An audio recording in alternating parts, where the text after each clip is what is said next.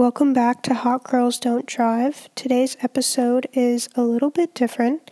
It's in collaboration with my history of music class called Music, Space, and Place in 19th Century Paris and the Provinces. Somehow, someway, I've found an extremely charming queer story within the confines of 19th century France. And that's all thanks to one woman named Natalie Barney.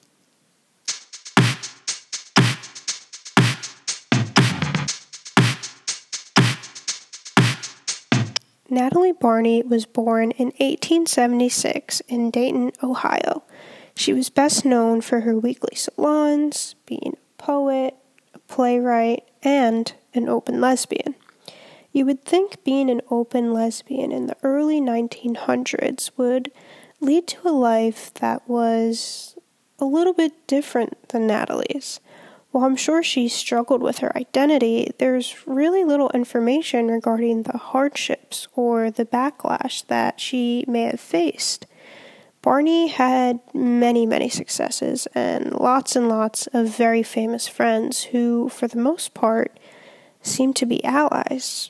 And I just think that's so remarkable and inspiring for that time.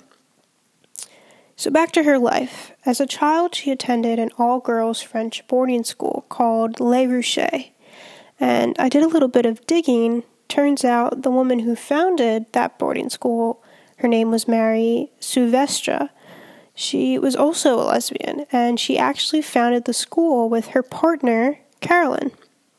Quick side note, someone very famous also attended one of her schools, Eleanor Roosevelt. Perhaps Eleanor Roosevelt is also a lesbian. Just kidding. Anyway, Barney goes to French boarding school where she learns to speak and write in French fluently. She travels between Europe and the United States until age 21 when she settles in Paris. There she establishes 20 Rue Jacob, a weekly salon that she would host for the next apparently 60 years.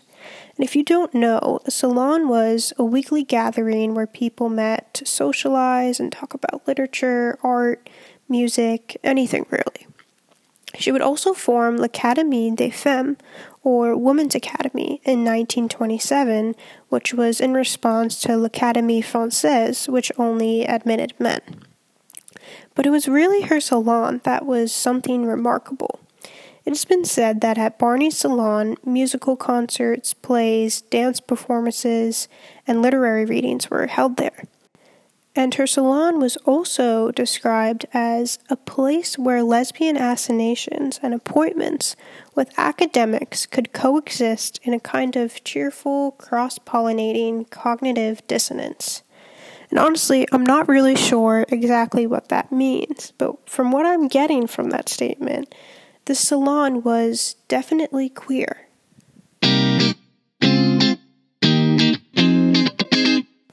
So, it's really interesting to me that Natalie's salon was apparently really queer because of the people who attended her salon. Like really famous people attended, including writers Colette, Gertrude Stein, Isadora Duncan, who is a dancer and choreographer, artist Auguste Rodin, poet T.S. Eliot, F. Scott Fitzgerald, Peggy Guggenheim, among many others. Barney was a very intriguing woman. I wish I could have met her. She was an open lesbian in the 1900s, yet she was very popular. She lived at the center of Parisian society. She also didn't believe in monogamy in 1913. Her relationships definitely stirred some commotion, though. They were definitely the source of gossip. Her affairs became the subject of some novels, including Liane de Pougy's Idylle Saphique, or Sapphic Idyll, which was written in 1901, and the famous lesbian novel that I haven't heard of until now, The Well of Loneliness, which was written in 1928 by Radcliffe Hall.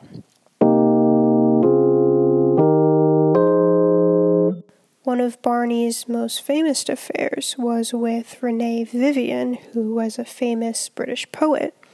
Both being poets, they were very inspired by each other. Their relationship produced a lot of writing. They studied Sappho together. Barney even once said that Vivian had found new inspiration through me, almost without knowing me. Unfortunately, Barney was non-monogamous, and Vivian wanted Barney all to herself. This disagreement may have been what led to their breakup. As the story goes, while Barney went to Washington, D.C. to visit her family, Vivian stopped answering her letters. Barney tried for years and years to get Vivian back, but it was a grand gesture that proved most successful. Barney did what anyone would do. She called Emma Calvé. Emma Calvé was one of, if not the, most famous French opera singers of her time. And of course, she was friends with Barney. She asked Calvé to come with her to Avenue du Bois, where Vivian resided. The plan was Calvé would dress up as a street performer so no one would recognize her, and Barney would bring a bouquet of flowers wrapped in a poem, and they would stand outside Vivian's door as Emma serenaded away.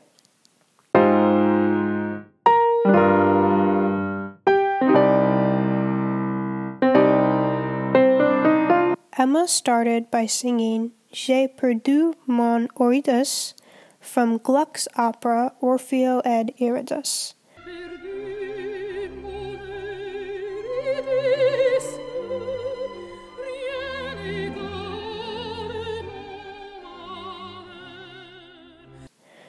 But unfortunately, that wouldn't work. She then sang what would become one of the most famous opera songs possibly ever, Carmen's Habanera.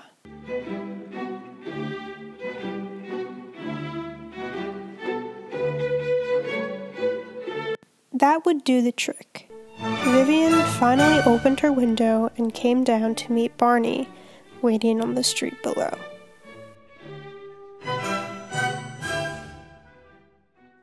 So, let's take a listen.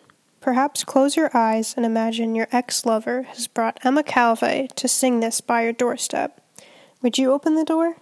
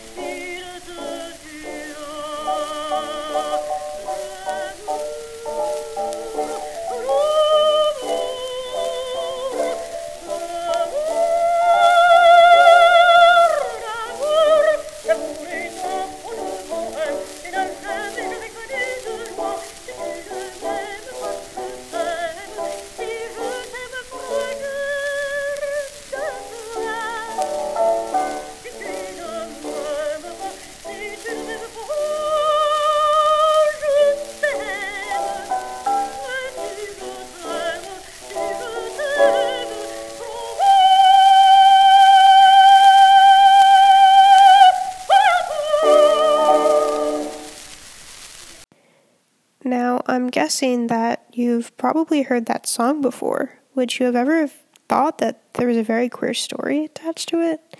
I sure didn't. So that recording is actually Emma Calvé singing Habanera, which was said to be recorded in 1916. Habanera, or L'amour est un oiseau rebelle, which means love is a rebellious bird, was composed by Georges Bizet for the opera Carmen. It is the entrance aria, or song, of the title character. The score was adapted, or some say plagiarized, from El Arreglito, or The Promise of Marriage, a song by the Spanish musician Sebastián Iriarte. Although Bizet was just the composer, the words of this particular aria were written by him. The orchestration has 2 flutes, 2 oboes, 2 clarinets, 2 bassoons, 4 horns, timpani, triangle, and tambourine, full strings, and pistons. Around 60 musicians are needed. The orchestration has 2 flutes, 2 oboes, 2 clarinets, 2 bassoons, 4 horns, timpani, triangle, tambourine, full strings, and pistons. Around 60 musicians are needed.